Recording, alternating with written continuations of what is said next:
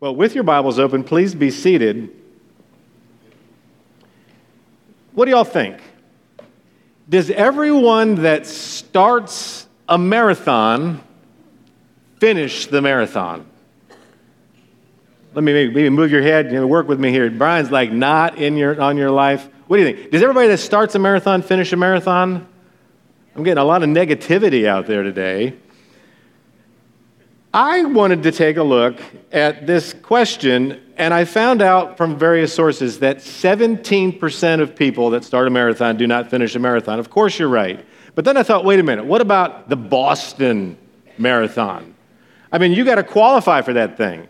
You've got to be able to, if you're in the younger age group, it's a 3-hour qualification. If you're a lady, 3 hours and 3.5 hours. Well, did you know that in 2022, 25,314 athletes crossed the starting line, the Boston Marathon, but only 24,918 finished, which means, y'all know what a DNF is? They did not finish. They did not finish. How many? 396 of the Boston Marathon. That's the oldest marathon in the world. Don't check Wikipedia right now to check my fact, but I looked at this up. This is the oldest marathon in the world and the most qualified in the globe. 396 people didn't finish. Why do I start this way? Because in the book of Hebrews, people that were Jewish started to follow Jesus. And there was a preacher. This is a sermon, just like right today. This is a sermon. He preaches a sermon because a lot of people that were super excited about this amazing story about God becoming a man, dying on a cross for your sin. He's resurrected. They started to follow Jesus, and guess what? A lot of them weren't going to make it over the finish line. And it wasn't academic. It wasn't like, oh, that just should go back and do retraining. If you are not in a connection with Jesus Christ, you are eternally not in a connection with God. And I know if you're here today and you're not a Christian, you may have come to different churches, and sometimes there's encouraging sermons, sometimes there's things that you hear that are informative. Today, I speak to you as a man who I believe in South Charlotte, what we are hearing today is as serious as if somebody right now in the YMCA pool, if a child were drowning right now, we would want to run and save this child. It's this serious. And the book of Hebrews has this tone about it. And we don't always like to go there. We love to be distracted. We love to be excited. But if we enter this story and own it, we learn that these people that are all into Jesus lost heart. Did you know the word heart came up 4 times as Scott read this section of the sermon? Heart. They lost heart. Typically, when people run a marathon, physically they start to get really thirsty. Their glucose runs out. Some of you have run a marathon. They hit the wall. They lose heart. Sometimes it's mental. They have gone out so hard, even though they were qualified, and they're realizing my body's not doing it. I'm far behind. I'm not meeting my goal. They lose heart. These Jewish Christians were following Jesus, and they thought Christianity was a sprint. It is not. It is a marathon. It got hard. They got frustrated. Anybody relate to that with your week? They started to distrust the voice of God, disbelieve. They were discouraged. And back then, it was just like today. The prevailing script out there, the prevailing wind life's about power. It's about pleasure. It's about position. It's about possessions. No different than today. And we hear about Jesus who says, follow me, and life's going to get hard, and don't stop following. He was such a good preacher. He knew his audience. Did you know, as Thomas started our worship service, this preacher knew that the Jew, which means Jesus, every single Sabbath would start their Sabbath, and the people would hear these words. Today, if you hear the voice of God, don't harden your heart. Can you imagine going to church every week at Aspen Grove and you heard Daryl or myself or a leader say, today, if you hear God's voice today, do not harden your heart. Week after week after week, you'd probably tune it out. But this preacher says, I know how to get the attention of those that may not finish the race. I'm going to bring up this idea of today. Now, the Jew was always into listening to the voice of God. I know we are listening to all sorts of voices. I have voices in my head often saying things like, you're not a great leader, Howard. You're not doing good enough, Howard. Aspen Grove, it's never going to make it because you're hardly giving it attention, Howard. I got voices in my brain all the time. I wonder what voices you hear. They hear voices. So the Jew every morning and every evening would say the Shema. Some of you know this. They would have to say it. Now, I have to confession. I get up in the morning, and the first thing I do is I look at my phone. I'm responsible. Maybe something happened at work during the night. Maybe a patient fell. And every night before I go to bed, I'm going to confess, I look at my phone. I'm listening to voices, but if you were a Jew, you'd get up in the morning and you'd say, hear, listen, Israel. The Lord's God. The Lord's one. You'd say this every morning, every night. If you met Jesus when he was 23, Jesus, what's the first thing you did in the morning? Are you crazy? I said the Shema. Every day, their heart, which for us it's this steering wheel that goes away from God and listens to all these voices, they would start their day, they would end their day saying, I'm listening to the voice of God. I'm listening to the voice of God. What do you do with your heart every morning and every night? I don't know. Deuteronomy 6:4. Let's just look at this. Hear, O Israel, the Lord our God, the Lord's one. Love the Lord your God with all your heart, all your soul, all your might, that these words that I command you today shall be where? On your heart. Here's the problem. People were following Jesus. They were saying these words. They're learning the Jesus way. And the truth about Jesus was landing on their heart, and it wasn't sinking in. Some of your hearts today are numb, or you numb your hearts with a lot of stuff. Some of you have hearts that have been wounded. A wounded heart, it's very hard to take in the voice of something else when you are wounded. Some of you are just resistant. This whole thing about Jesus, all that he expects, you got your life to live, and you're resistant. I don't know, but I know that when we hear the Shema and we hear this section of the sermon in Hebrews, twice Scott read, today, if you hear his voice. So what are we calling this sermon? Tenderize your heart today. If you guys tenderize meat, you're going to beat it with a mallet. You're going to put little enzymes and marination in there. I know you don't want to eat meat that's not awesome or vegetables that are not awesome. What do we do with the heart? What's awesome about this preacher, he's going to give 4 ways you can tenderize your heart, even today. And if you're not a Christian, you might walk out of here with a new heart. This is exciting. Let's hear and look at the 4 ways. Number 1, look back and remember the rebellion. Number 2, examine your own heart. Number 3, pay attention to how you can encourage somebody else's heart. And lastly, grip Christ like never before. So let's jump in. Tenderize your heart today by remembering the rebellion. I know we're Americans. I know everything's forward. But we got to look back on our origin story. Remember the rebellion. If you're not a believer, I'll just catch you up. If you are a believer, remember, we're Christians in 2024, but we stepped into the stream of a story where 1.5 million Israelites were enslaved. They had the most immersive experience with the living God because Moses shows up, there's these plagues, they walk across a Red Sea, they are free.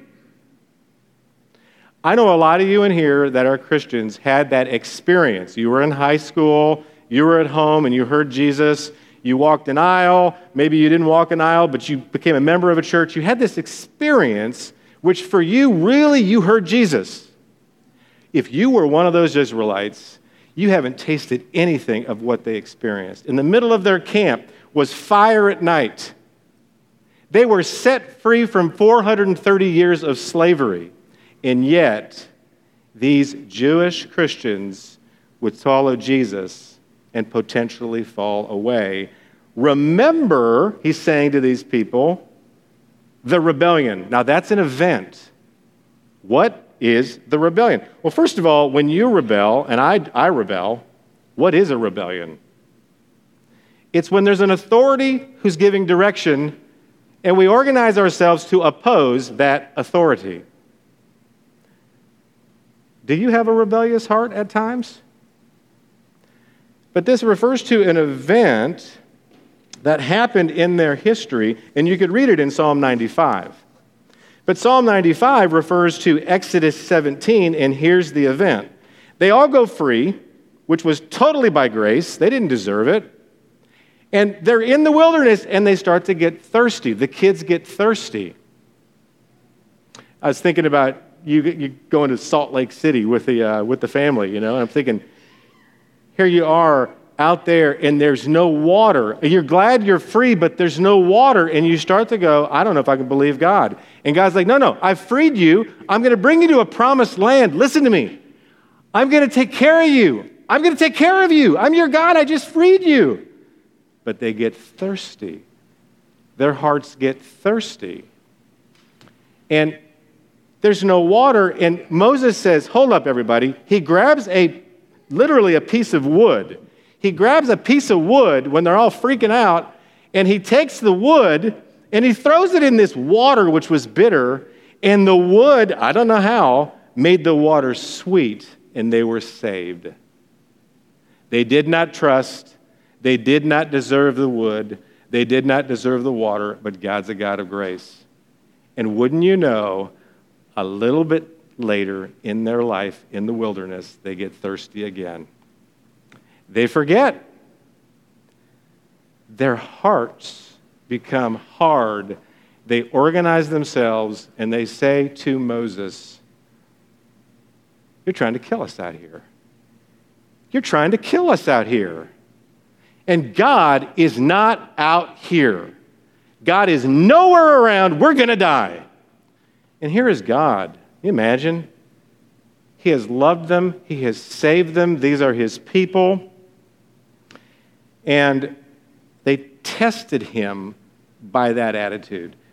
You could read about this yourself in Exodus 17. It's called the rebellion. If you want to have a heart that's soft, he's saying to these people, as he says to us today, you got to look back on what our hearts really do when we don't have our desires the way we want them. Have you ever been driving along the road and all of a sudden you hit what's called a rumble strip? You know what this is? It's an audible rumble.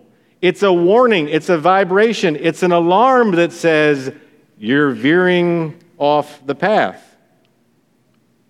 When I was preparing with Samuel and my son-in-law, Micah, to run a marathon in Charlotte, I was very encouraged by a young man who was 25 named Kelvin Kiptoon. He had one of the fastest marathons ever. Well, unfortunately, Kelvin Kiptoon died. A little over a week ago, his car veered off the road and he hit a tree, and Kelvin Kiptoon is not alive. He's not running any more marathons. His car did not stay where it needed to stay. What the preacher will do, and I don't know if you caught it when Scott read, he will ask 6 questions. And they act like a rumble strip because it's a question, a question, a question. He's trying to say to people that are not going to finish, listen, there's a serious warning when you remember. Let's see if you can get the effect. Verse 16. For who were those who heard and yet rebelled? Was it all those who left Egypt led by Moses? Here's what that first rumble is saying. These people are slaves. They've got no hope. God loves them totally by grace, brings 1.5 million people to total freedom.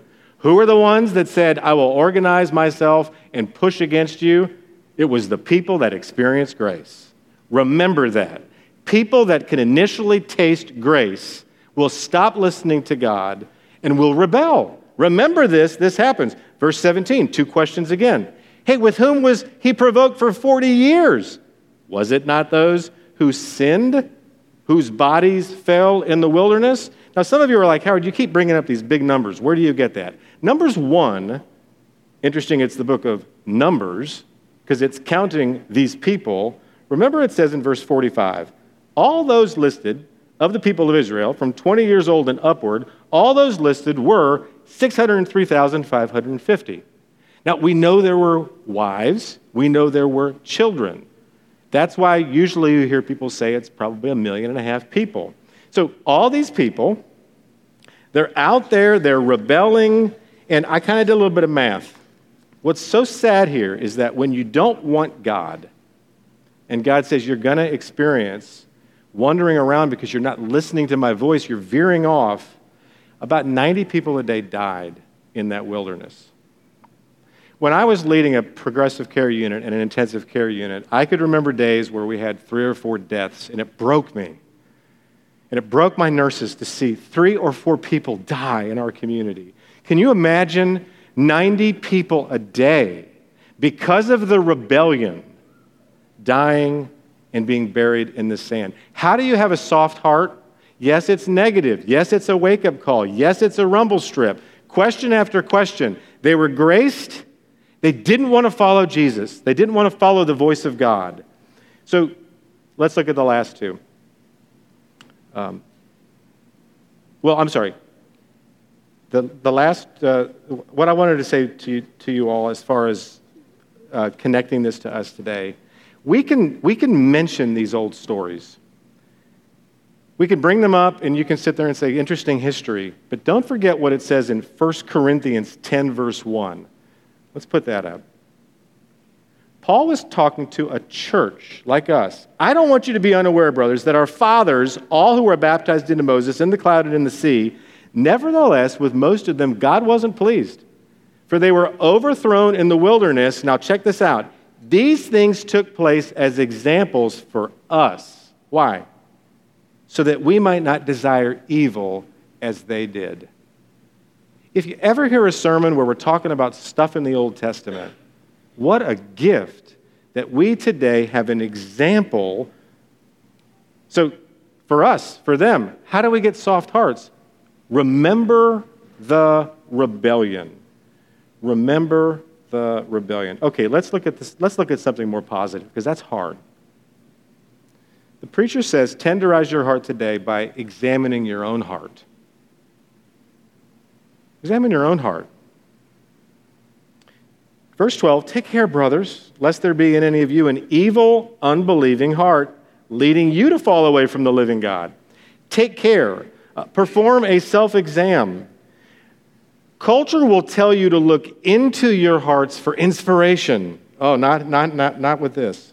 Scripture tells us to look into our hearts for examination. What do you obsess over for significance? What do you obsess over for security? What voices penetrate and you start following the direction of that voice? What responsibilities have you taken on that you really should not have taken on? Maybe a good question. We get really responsible when we're following the voice of something that's so important to us that is not God. There's a cultural critic named Neil Gabler, and I was surprised when I saw this phrase, but I'm seeing it in my own life and in those that are in South Charlotte. He says that there's actually a new American dream. Now remember, we're trying to do a little self-examination, and most of us here, I know Tomas, you're from Brazil, most of us are Americans here right now, and it's really spread. The old American dream was rags to riches. Work hard, you'll make it. But the new American dream is that we might actually be able to realize perfection through our performance. Perfect skin, perfect kids, perfect career, perfect you. Self-exam. The Christian story makes no sense without grace. Grace requires nothing of you except for your sin.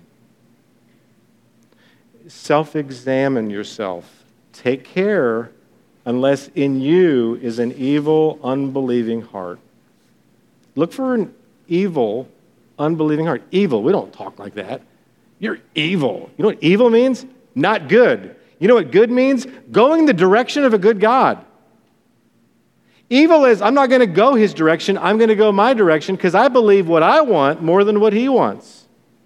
It's a directional disorder with God's good purpose.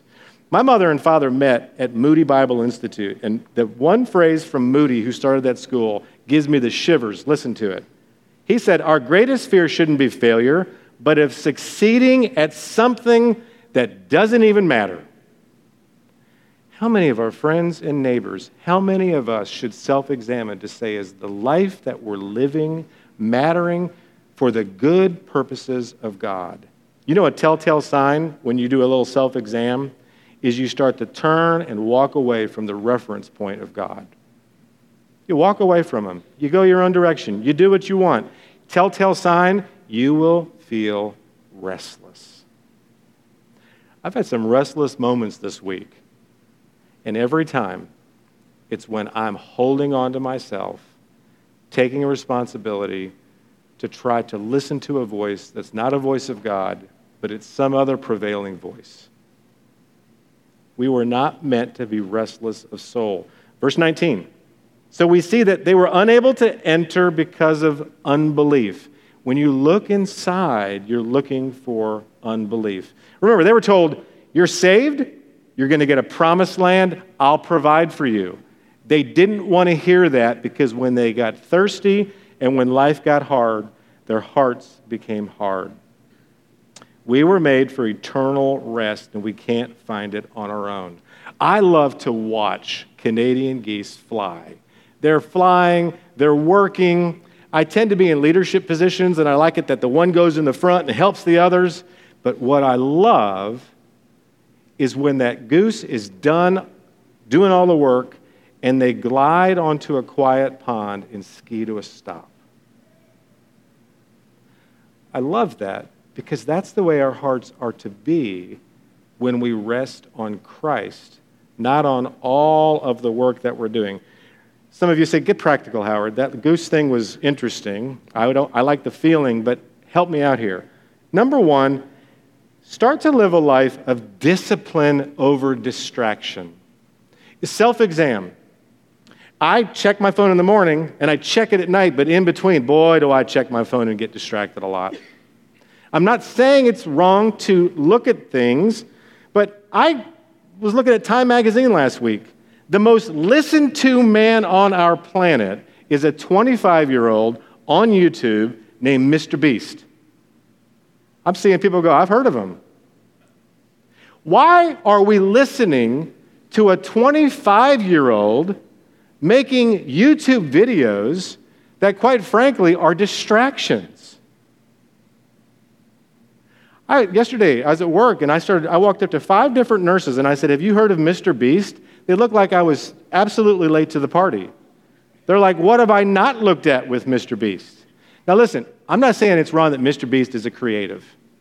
What I'm saying is, if you want your heart to receive the voice of God, it's not dead, it's not numb, it can't be distracted, it needs to be disciplined, and self-examine how often you scroll and scroll and scroll. By the way, you will never get to the end of a TikTok scroll. I've tried it. They don't end.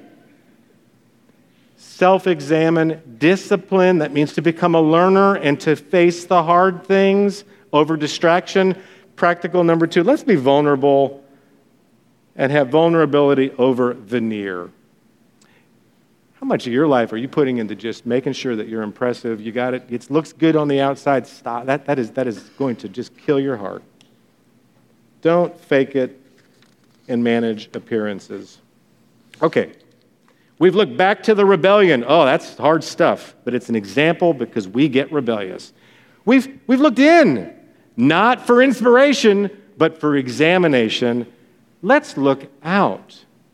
Let's look out at each other. Tenderize your heart today by encouraging one another. Verse 13, one of my favorite verses in the Bible. Exhort one another, when? every day, as long as it's called today, that none of you may be hardened by the deceitfulness of sin. In Greek culture, if Travis and I were Roman warriors, we would never go against the enemy without exhortation. It's a Greek word which meant we are warriors. And by the way, if I went out, I would be glad to be with you.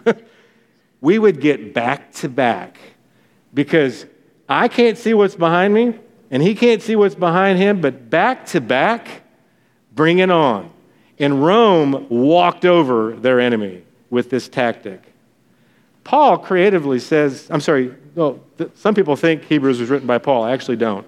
The writer of this sermon, who may have been Paul, said, listen, guys, you want to make sure your heart stays soft? You got to be the guy that says, Travis, let's fight. I got your back. Because you can't see how you're being deceived. You can't see how your little narrative and your little life, I can see it. I'm going to help you each day. I love that he chose that word. Come alongside every day. Our hearts can get so cold so fast. I love making a cup of coffee. I sit down, I get all cuddled up, then I got to go to the bathroom, I come back, sit down. That coffee is cold. It irritates me. Our hearts can get cold quicker than that, but not if we're encouraging each other every day. From what? The deceitfulness of sin. Sin is a power. It deceives us. What is deceit? I said it this way. It's a misrepresentation of reality with the motive to mislead you. It's an advertisement of pleasure that will deliver pain. It's 9:30 at night. You could have family time. You could have time with God. You could listen to his voice and you start scrolling. And an hour and a half later, you're going, I just feel dirty about this. What a waste of time. What a lazy bum. The heart, which is supposed to be hot, fervent, can so quickly become cold because of the deceitfulness of sin. Jeremiah 17:9, the heart's deceitful above all things. It's desperately sick. Who can understand it?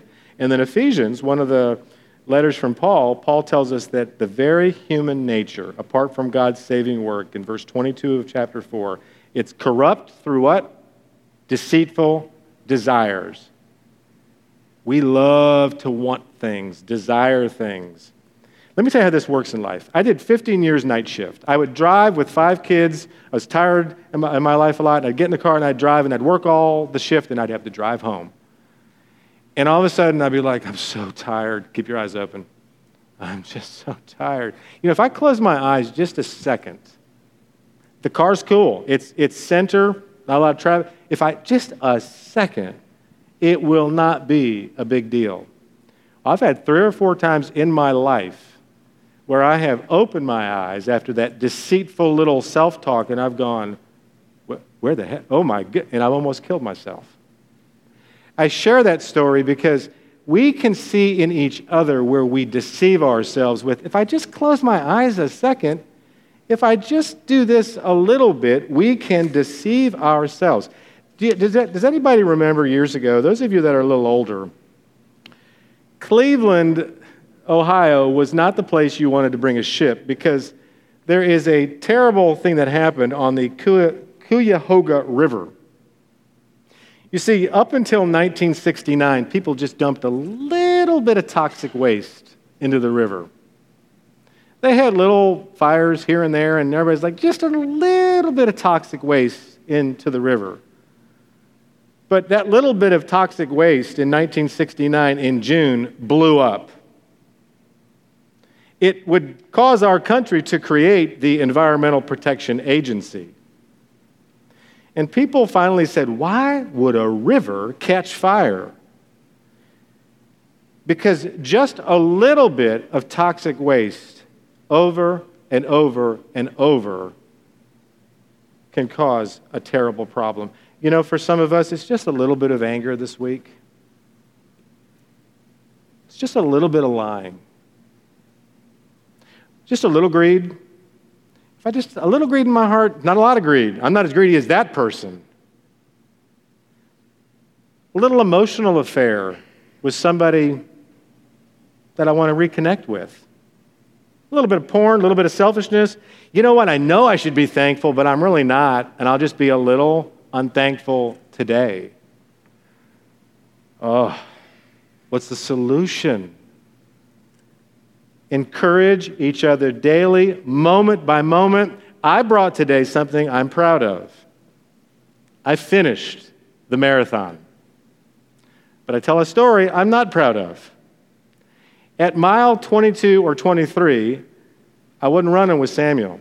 I wasn't running with Micah. I was pretty out of it. My heart was tired. And I miss a turn.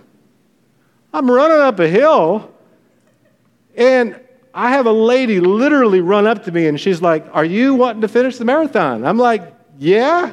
You need to turn around. I thank God for that lady. Might have been an angel. Maybe Samuel would have come back and got me. But I needed someone outside of myself to say, "You're going the wrong way." I know we're nice people at Aspen Grove. I know we are.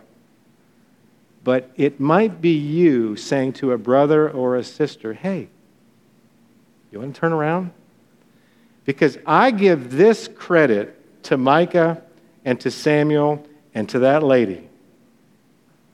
I couldn't do it alone. We cannot do it alone. I like what Michael Kruger, a professor that both Daryl and I had, he's got this great statement about accountability. Accountability, it's the ally in our war against apostasy. I know that's a churchy word. Apostasy means you're falling away from the goal. Is there anybody that you check in on each day? Are we checking in on each other? Are we watching out for each other? It's a war. Travis, you and I are never going to be Roman warriors, but we're going to experience this week some really tough stuff, some really hard stuff. Who right now in this church family are you back to back with? Does anybody come to mind? We cannot isolate. And remember, the mission we have to our city is to inspire learners to believe. This happens with this. Okay, lastly, we've looked back. We've looked in. We've looked out. We've got to grip Jesus Christ if you want a soft heart. You got to grip him tight. Tenderize your heart by gripping Christ. Where does it say that in the sermon? Verse 14. We've come to share in Christ if we what? Hold our original confidence. What's the original confidence? It's what Jesus Christ has already done. We've got to grip him. How? Firmly. I Googled who currently has the best grip in the world. It's a 74-year-old man named Odd Haugen. Which, by the way, you're losing your grip in your life, walk up to one of our older saints in this congregation. Odd Haugen, why does he have the grip of grips? Because he practiced picking up trees. I find that kind of interesting. He also has a rather large hand. But he's worked on that grip to keep it firm. Maybe this phrase will help you this week as you grab hold of what Christ has done. Motion activates emotion. I don't really feel close to God. I don't feel like church. My heart's a little numb. I'm supposed to grip Christ. Odd Haugen would go out every day and grab big trees because he wanted to have the best grip on this planet. It was a sports goal. When I say grip Christ, I don't want to lose you in the metaphor. Let's go back to our story. And if you're not a Christian, learn our story. 1.5 million Israelites are set free totally by grace. They whine, they complain. A piece of wood is thrown into the water and it becomes sweet. And not later, much later at all, they whine, they complain, they rebel. And what happens to them? Well, let's read about it in Numbers chapter 14. Moses says, "Please, pardon the iniquity of this people according to the greatness of your steadfast love, They're not gripping you. Just as you've forgiven this people from Egypt till now. And then in verse 20, oh, I love it. The Lord said, I've pardoned according to your word. Now, many of those people did not enter the promised land, but we know because of the sacrifices and the stories, many of those people you will meet even though they had drifted. Jesus Christ was somehow there even in the wilderness, because what happened with Jesus, and we must grip this, is that wood was thrown into the water. That's interesting, because Jesus dies on a cross. They're complaining, they're whining, they're going to get pardoned, and God says, but you got to do one thing, Moses. They're still thirsty.